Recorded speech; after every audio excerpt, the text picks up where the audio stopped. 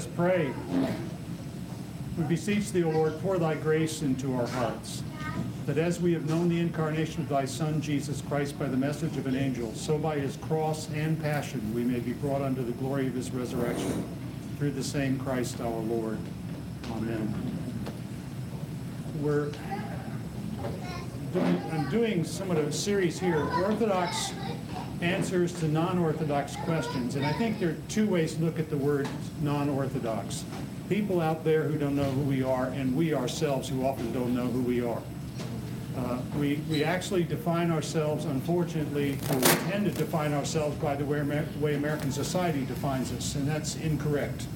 So some of the things I want to address in these classes are some of the things that are true of us and that we need to see about ourselves. So the answer here is not only for the world around us and help us to answer to the world when they ask these questions, like what on earth is the Orthodox Church, but also when we ask that question, we can know what it's all about.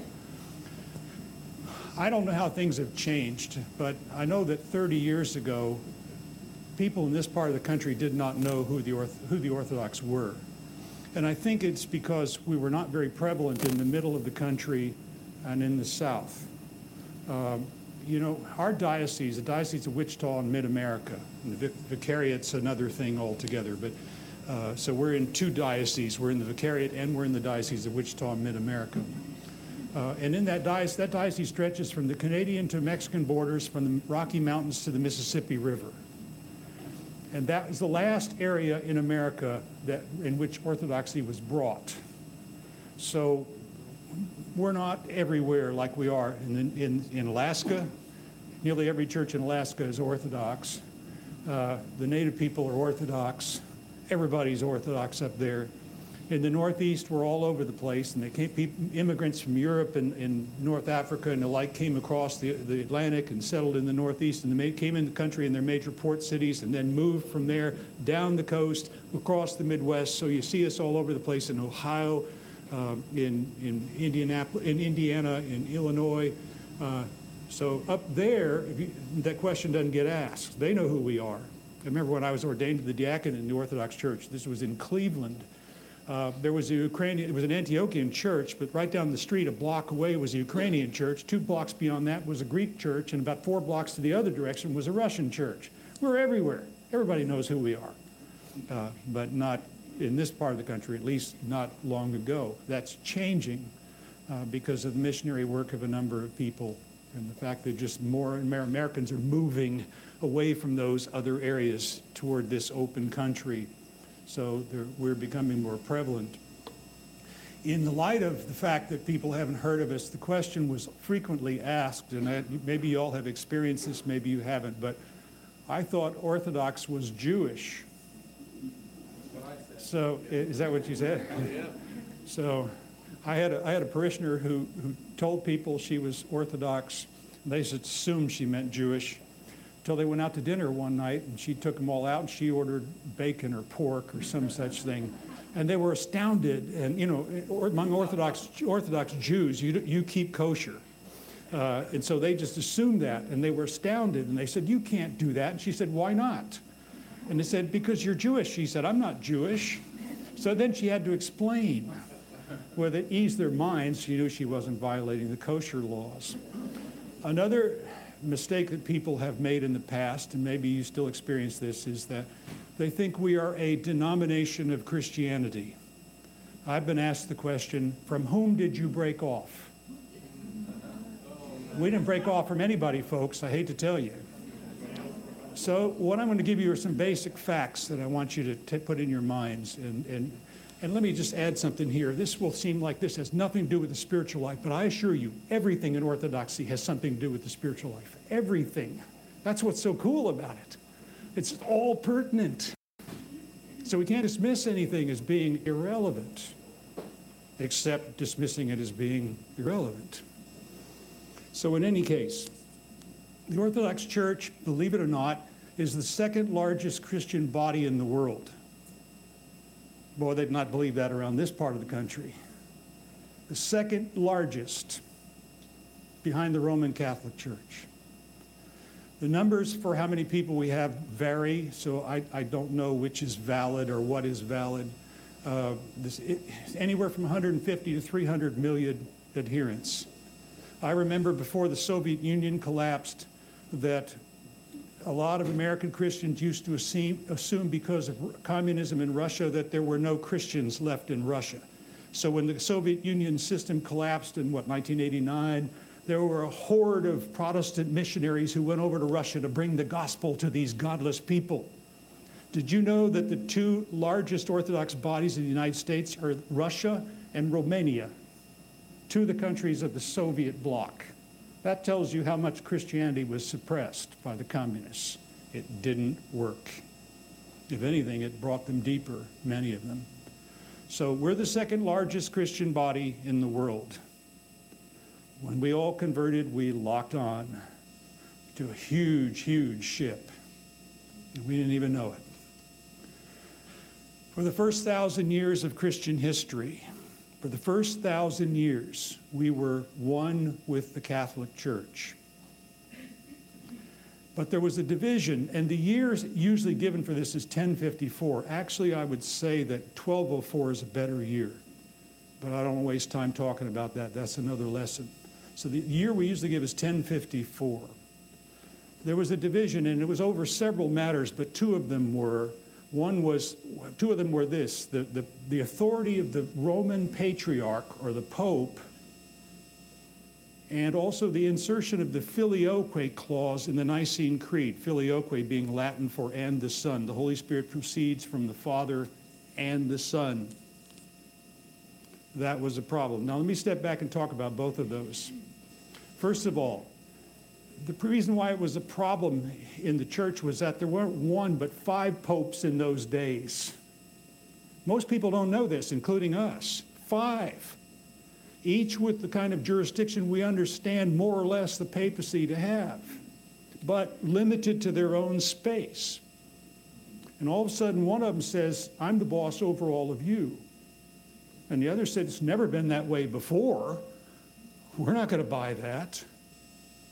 So there was a division. Now, what happened was really a struggle between patriarchs. And if you think that's anything new, you've experienced it and didn't even know it. When years ago, maybe even a couple of centuries back, the Russians subjugated the Church of Ukraine into the Patriarchate of Moscow. So all those churches were under the Patriarchate of Moscow. When the Soviet Union collapsed and Ukraine gained its independence, there was a group of the Ukrainian Orthodox Church who said, we don't want to be under the Patriarch of Moscow.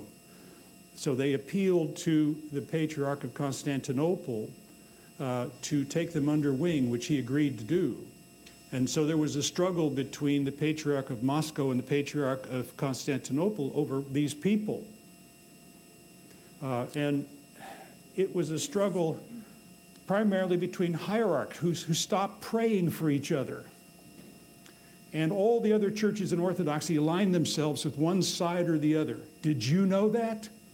We're all still in communion with one another, and we're all still seeing each other, and we're all in the same church, you see? That's what happened in 1054.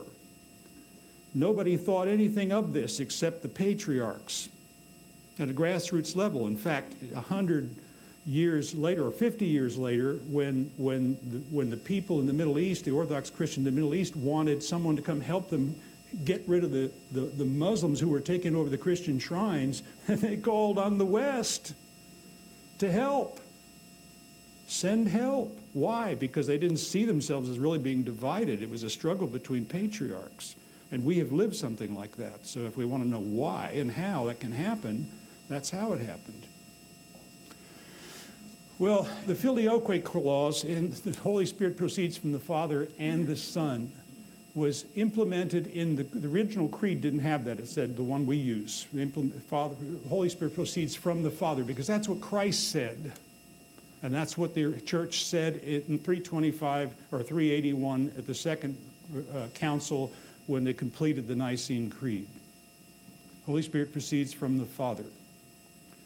The concept of the Son clause was first used or created somewhere between the 7th and 8th centuries in Spain by Orthodox Christians who were being assaulted by Goths coming in through France. And the Goths were notoriously Arian. That is, they believed that the Son was not eternal in the Godhead. So the church in Spain arbitrarily inserted this phrase in the creed to show that the origin of the Son was eternal. It was not intended to be anything intentional. They were not trying to change the creed.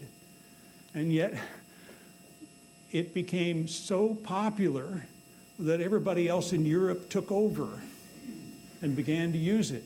And here's one of the interesting notes. The papacy of Rome was the last church in Europe to accept the filioque. Isn't that ironic? And yet, a couple hundred years later, they were trying to impose it on the East. And the Orthodox people just said, hey, we'd never done that before. We're not going to start doing it now. That's orthodoxy. I can't resist, but there were some petty arguments that went on, and one of them was that in the West, and I love to pick on you in this regard, but in the West, the clergy tended to be clean-shaven, and in the East with beards. And so the East was saying, you guys can't be real Christians, you don't have beards. So I like to tell him he's not a real priest because he doesn't have a beard. And of course, what they said beards in those days, they meant went down here, so that really rules me out too. So just thought you should know when we start nitpicking about things like this, we've got to be really, really careful. The other issue was unleavened bread versus leavened bread.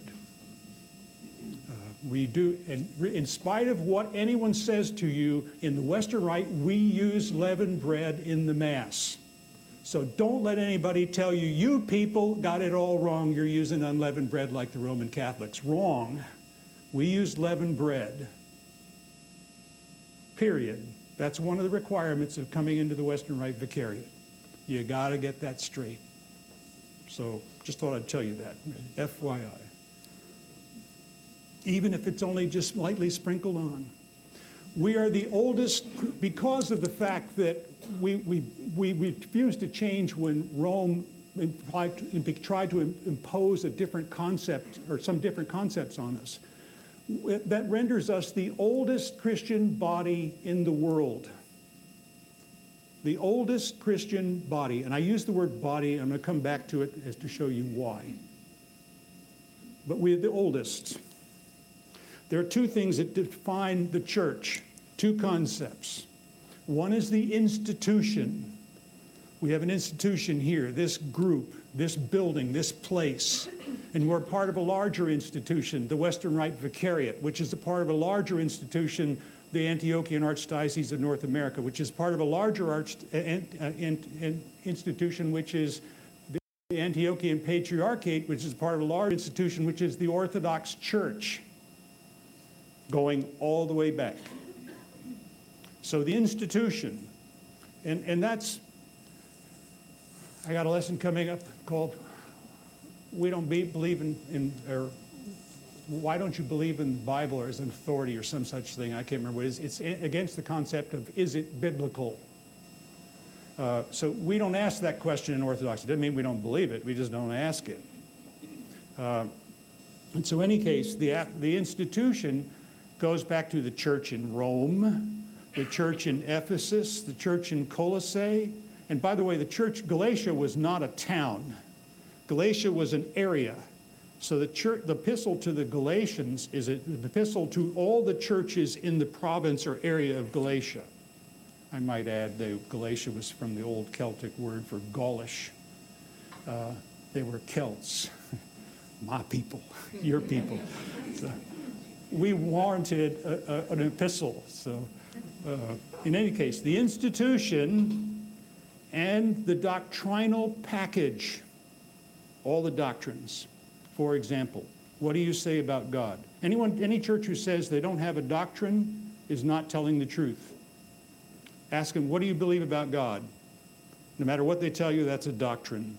Remember, doctrine comes from the Latin word doctrina, which comes from the Greek word didaskalia, which means teaching. What do we teach? If we even say God exists, we have a doctrine of God. Because sooner or later we have to define what does God mean? What does that word mean? So we have a doctrinal package. God, revelation. What is revelation? I don't mean the book of Revelation. I mean just God revealing himself. Christology. Who is Jesus? Mariology. Even if somebody says we don't believe anything about Mary, we don't talk about Mary, that's a Mariology. Ecclesiology, the definition of the church. If somebody says we don't have bishops, there's your ecclesiology. Sacramental theology, are there 7 sacraments? Are there 2 sacraments? Are there no sacraments? Anthropology, what do we say about humanity? Well, if we say there's salvation in Christ, why? Do we need something? Yes. And that's an anthropological statement. Soteriology, who is Christ? What does he do? He saves us. From what? That's soteriology. Eschatology, the end times. I'm going to talk about, we don't believe in the rapture in the Orthodox Church, because that belief was never heard of until about 1820. It's a new doctrine. It's not the doctrine of the ancient church. We'll look at it another time. Anyways, eschatology really plays a part. And you don't know how many, maybe you do, how many bodies, churches in North America who believe that the rapture is biblical and the doctrine of Christianity about the end times. It isn't. Anyway, the definition of church is both of those. Both of those. And I'm going to allude to it in a future lesson. Take both of those and think of any church you see, and do what I call the backward test. So take those, keeping those 2 things in mind. So you really have to go on their websites, or maybe is it Facebook now, or what is it? I don't know. They were websites to me. That was new. Whatever I say today will change tomorrow. Yeah, I don't know. I'm an old guy. I don't know what those things mean anymore. I don't even know how to work a computer hardly. So, in any case, we used to go on websites, and what I found was they would make them look very nice, and yet in most cases, the doctrines were buried in the website. You had to really dig to find out what they believed, because in America it's not popular to say something that might offend somebody. And doctrine tends to offend. But if you can find out what these various operations believe, go back to 2000. To the year 2000, you can somehow do this. Sometimes if you just read about people, you can figure this out. When you go back to 2000, based upon this, a lot of the churches now, they just in any form or fashion. Go back to 1950, more drop out. Go back to 1900, you lose the Pentecostal and Assembly of God churches because of the Pentecostal movement around 1904. This is just in America. I'm not talking about Europe. I don't know about Europe. I'm just talking about the United States. Go back to 1840. There was a revival of Christianity and Protestant revival in the 1840s, in which were born the Campbellite churches, that is, the Disciples of Christ, the Churches of Christ, and a few others that are related to them. Go back to 1700. You might probably get rid of the Methodist movement back when it was a revival movement in Anglicanism rather than a denomination. Go back to 1500. All you have left are the Orthodox and the Catholics. Go back to 1054 or 1204, if you will, and there's only us. That is, if you look for the institution and the doctrinal package being unchanged. So we are the original church.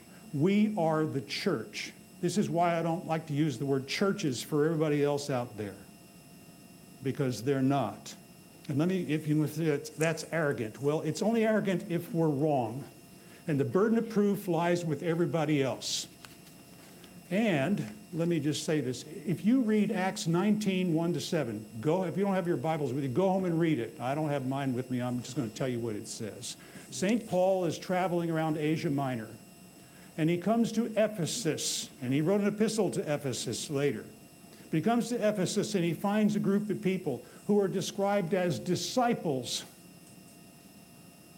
Christians, right? Well, yeah, more or less. He calls them disciples. St. Luke calls them disciples. They knew enough about Jesus to be considered Christians, but they were deficient in some areas. Now, in America, we'd say, oh, that's okay. They believe in Jesus. That's all we need to know. We're the church. They didn't even know the Holy Spirit, and they had not been baptized correctly, according to that text. And the church did not leave them there. It told them what the right things were and made them do it. So they were all rebaptized, and they began to believe about the Holy Spirit. The deficiencies were corrected, and they became a part of the church, the institution. They were still Christians, so all the people out there are Christians. They're just outside the church. Because orthodoxy is the church. We have all been outside the church. Now, most of us who are converts, it was those places that got us here. So God can work anywhere he wants to, but that doesn't mean we stay out there.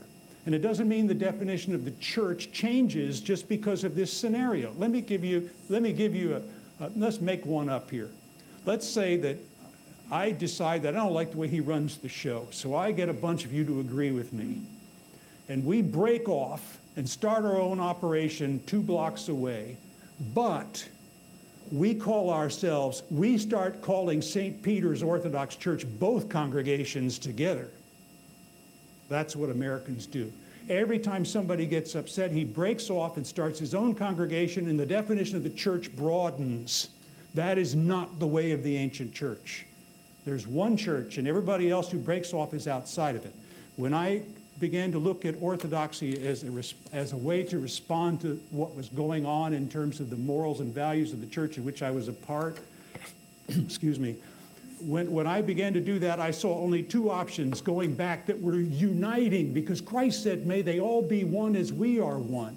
The modern American popular view is the way we do that is that if we all just take communion together, our doctrines will begin to coincide, or doctrines don't matter.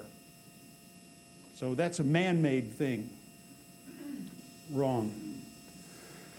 So in any case, oh, by the way, I would just add here that this is, history and reality are seldom what we think they are, at least in the United States. When Martin Luther died, those who followed him in the Lutheran movement in Germany realized or recognized that the Orthodox were the original church, and so they began to do some of their bishops began to make literary overtures to the Patriarch of Constantinople about being reunited with the original church. Well, as it turned out, they weren't communicating, and it never happened. It just fizzled out. Half a century later, some bishops in England called non-jurors also recognized that the Orthodox Church was the original church. And they made overtures to be reunited. And here's the thing, they would have been reunited to the Eastern Rite. That was not a problem for those people. The Marian doctrine was. And so that fizzled out too. But my point here is that both of those groups saw themselves, or saw Orthodoxy as being the church. And that was in the late 1500s, early 1600s. So it's not wrong for us to see that. By the way, when I was growing up, the Presbyterians and Lutherans, and I don't know about the Methodists, but the Presbyterians and Lutherans at least, saw themselves as the church. Closed communion was normal for everybody in those days. You didn't go to a church and think, oh, open communion. I can take communion because I'm a Christian. It didn't work that way, and nobody thought anything of it. In any case, we are not a denomination. And so you read some Orthodox sources say we're pre-denominational. That's what that means. And what I like to say is we didn't denominate from anybody. I want you to remember that. And it doesn't mean be arrogant. It means more is expected of us, so we better get that right. More is expected of us. There's no excuse for piddling around here. We're in the real church now. There is nowhere else to go except down. I think what I was going to tell you is that I saw Roman Orthodoxy is the only way we could reunite. So you don't combat sin by committing another sin, dividing the body of Christ, or at least what one understands to be the body of Christ, the church. If the church is all of those, every time somebody breaks it off, he divides it. Well, Christ said, let them be one. So it's trying to combat a sin by committing another sin. That doesn't work. The only two things we can do, go to Rome, because at least it's a step back toward the beginning for most of us, or go to Orthodoxy because it's all the way. So in any case, I would say one way to explain to people is that we're similar in appearance to the Catholic Church. Most people have at least a vague idea of what that means. So it gives them a vision. At least they can say, oh, well, I sort of see that. I don't know what they know, probably not much. We are different, but I got to add, the distinctions are subtle but impaired, a bit important. Everything is slightly different. Yes, sir. I have a question. I had a real misunderstanding of what institution meant.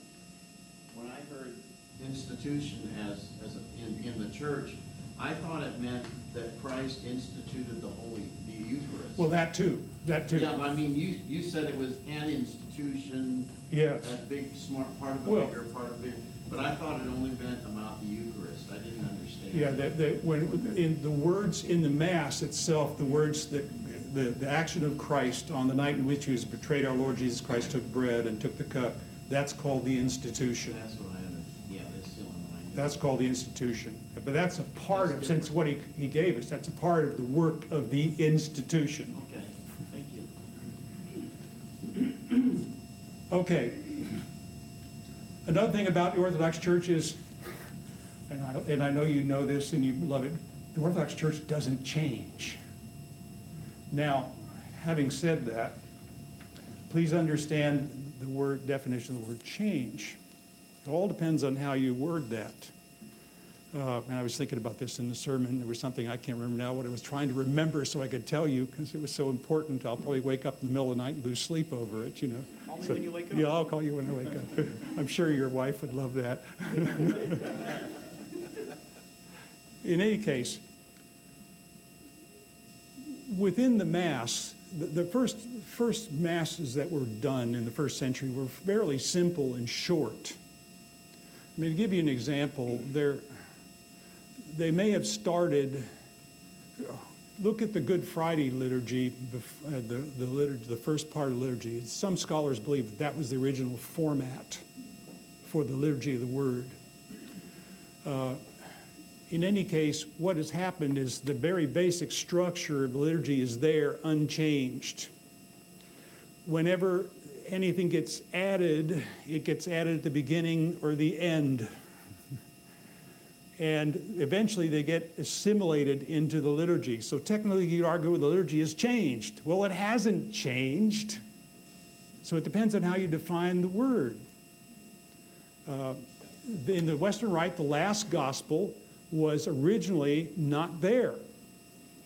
So it was the prayer of a priest who came up with the idea. He started praying that on his way out. And his bishop found out about it and said, this is a great idea. Everybody should do it. And so it went from his parish to his diocese. And even today, in the Western Rite, it started out as a private prayer, and then it began to be corporate. As people found out about it, they wanted to read it with them because it's so powerful. So it really is both ways. If you had gone to Father Dan Keller's parish, Our Lady of Walsingham, when he was there, he did it quietly. And we do it aloud. I prefer it aloud. I think it sums up the liturgy in such a profound way. So you could argue, yeah, you guys have changed the liturgy. Not really. And here's the thing about change. We don't let the society around us tell us we change. Who cares what society does? That's part of being Orthodox. We give that up.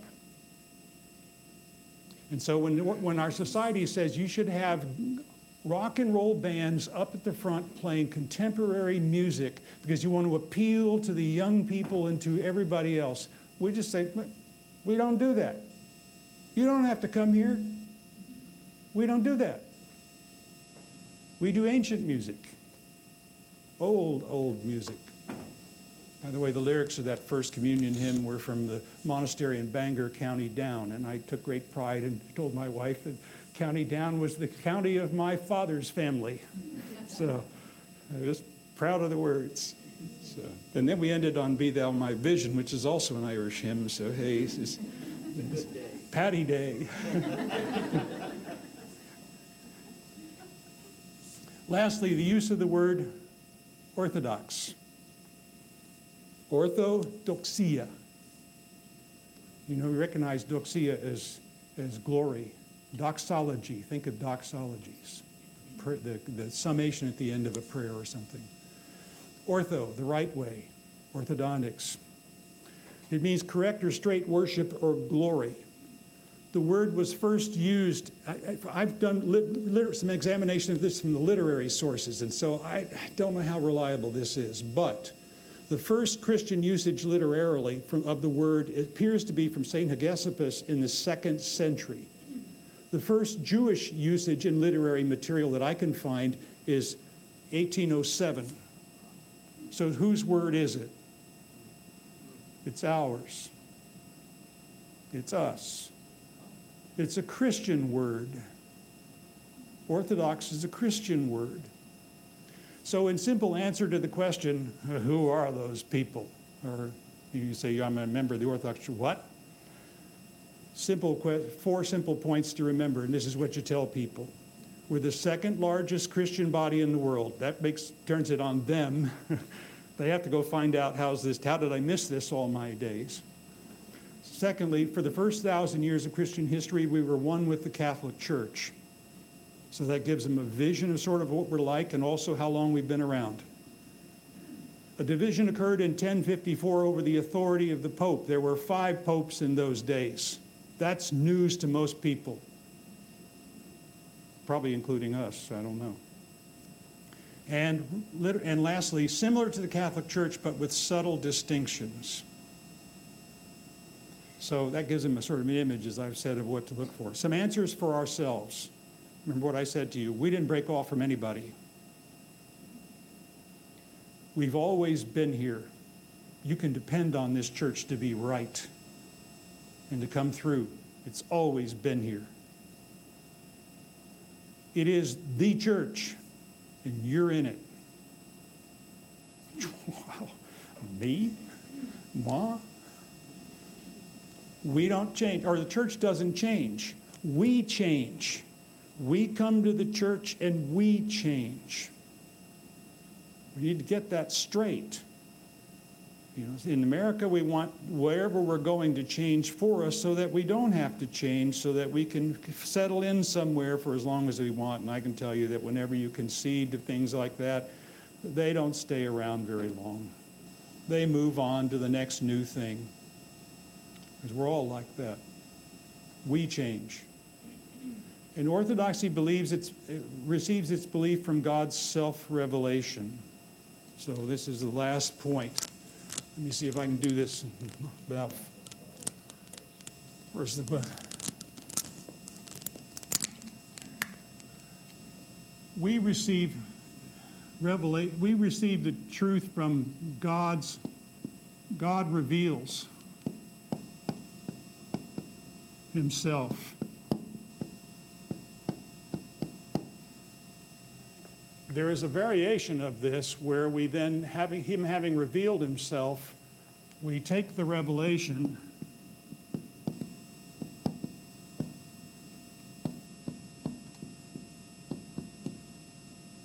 and then we build intellectually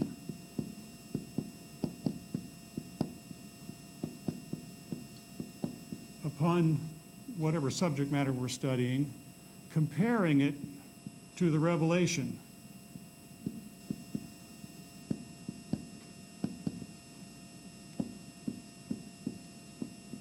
Measuring it by that. Both of those happened in the church. However, over the course of time, Orthodoxy has focused more on this and Rome on this. And the problem with this model is too often this gets so much attention that this gets left out, or this begins to be seen as changing. The revelation of God does not change. It may deepen for our sakes, but it does not change. So the revelation's always going to be the same.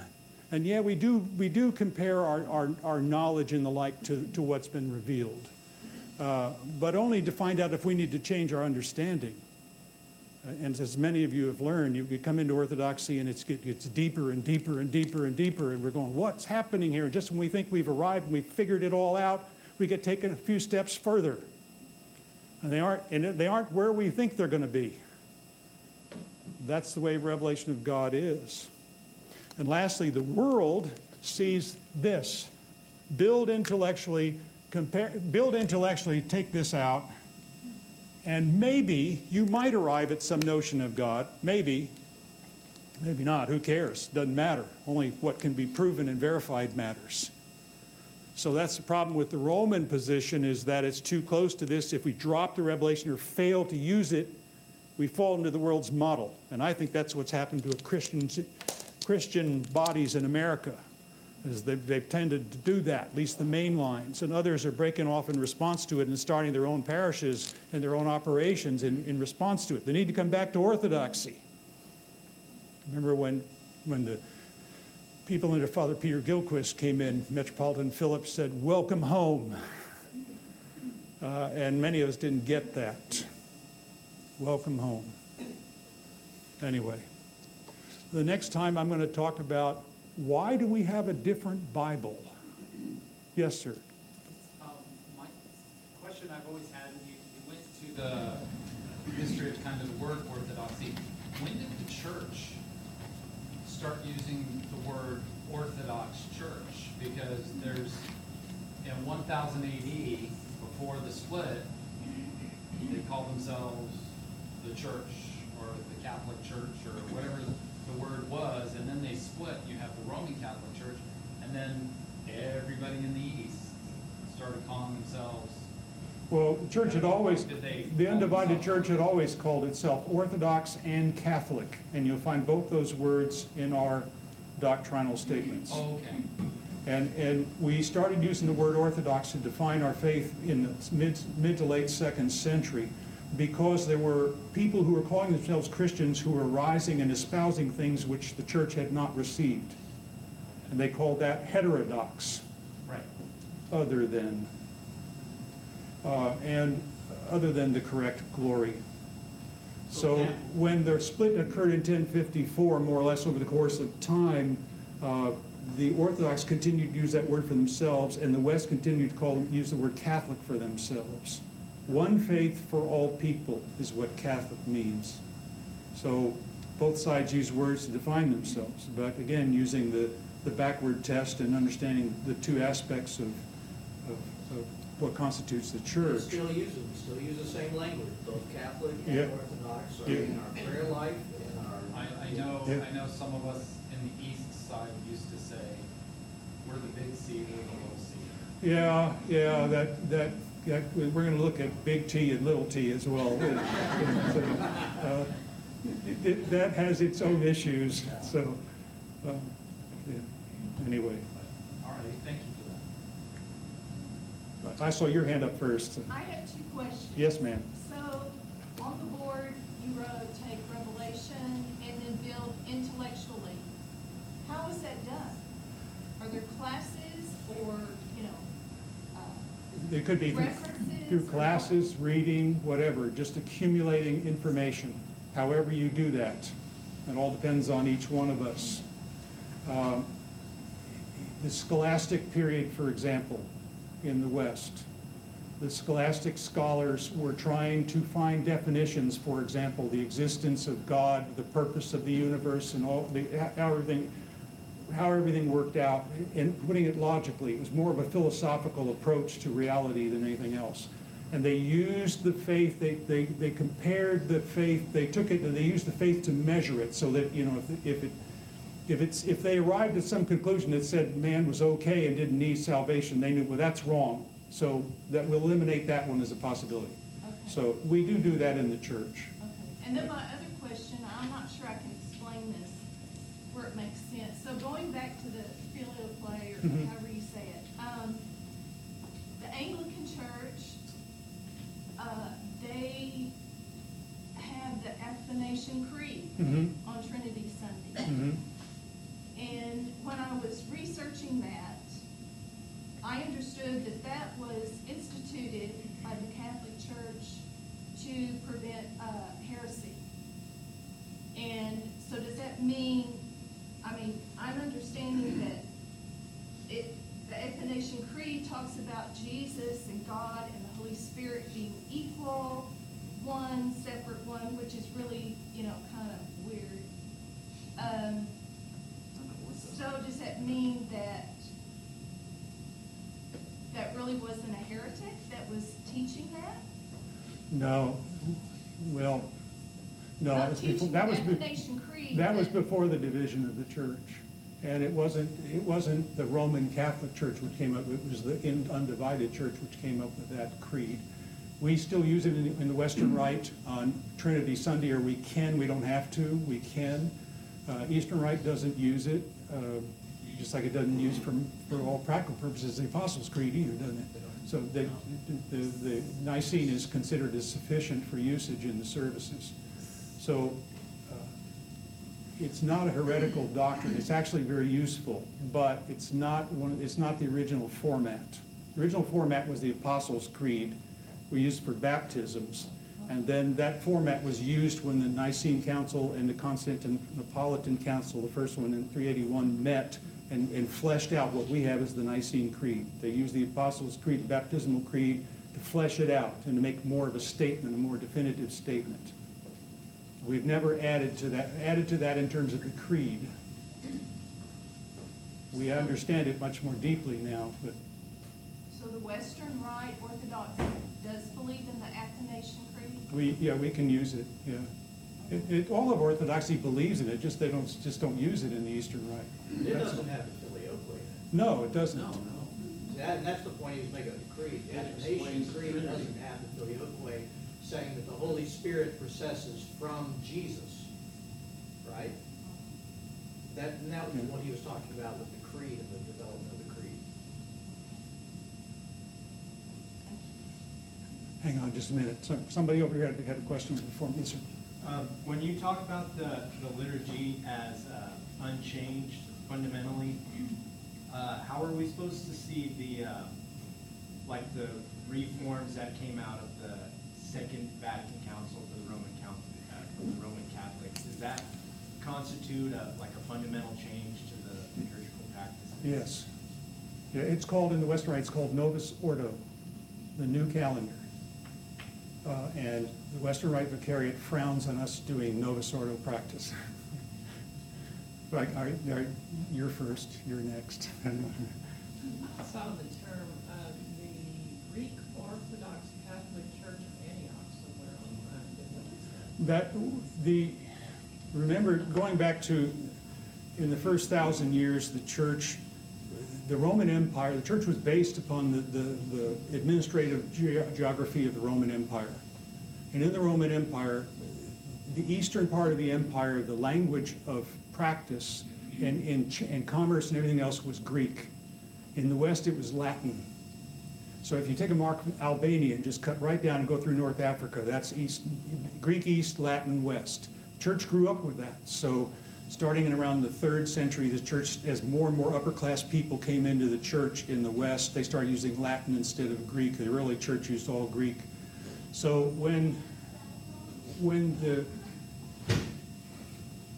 the churches developed in the eastern part of the empire, they called themselves the Greek Orthodox Church of Antioch and all the East. So that's what we're called, even though we're Western Rite and we're Latin. Or that's what I'd love to see the look on It's people. not stating the patriarchate, in other words. Yeah.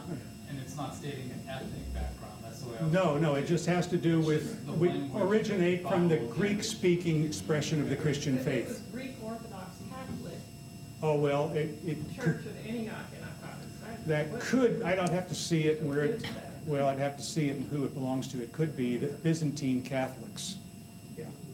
There are Eastern Rite Catholics, just like there are Western Rite Orthodox. So ask them who their bishop is. Yeah. There you go. There you go. Ecclesia. Yeah. Anyway, go ahead. I forgot. All right, so the next time, why you have a different Bible, or why we have a different Bible.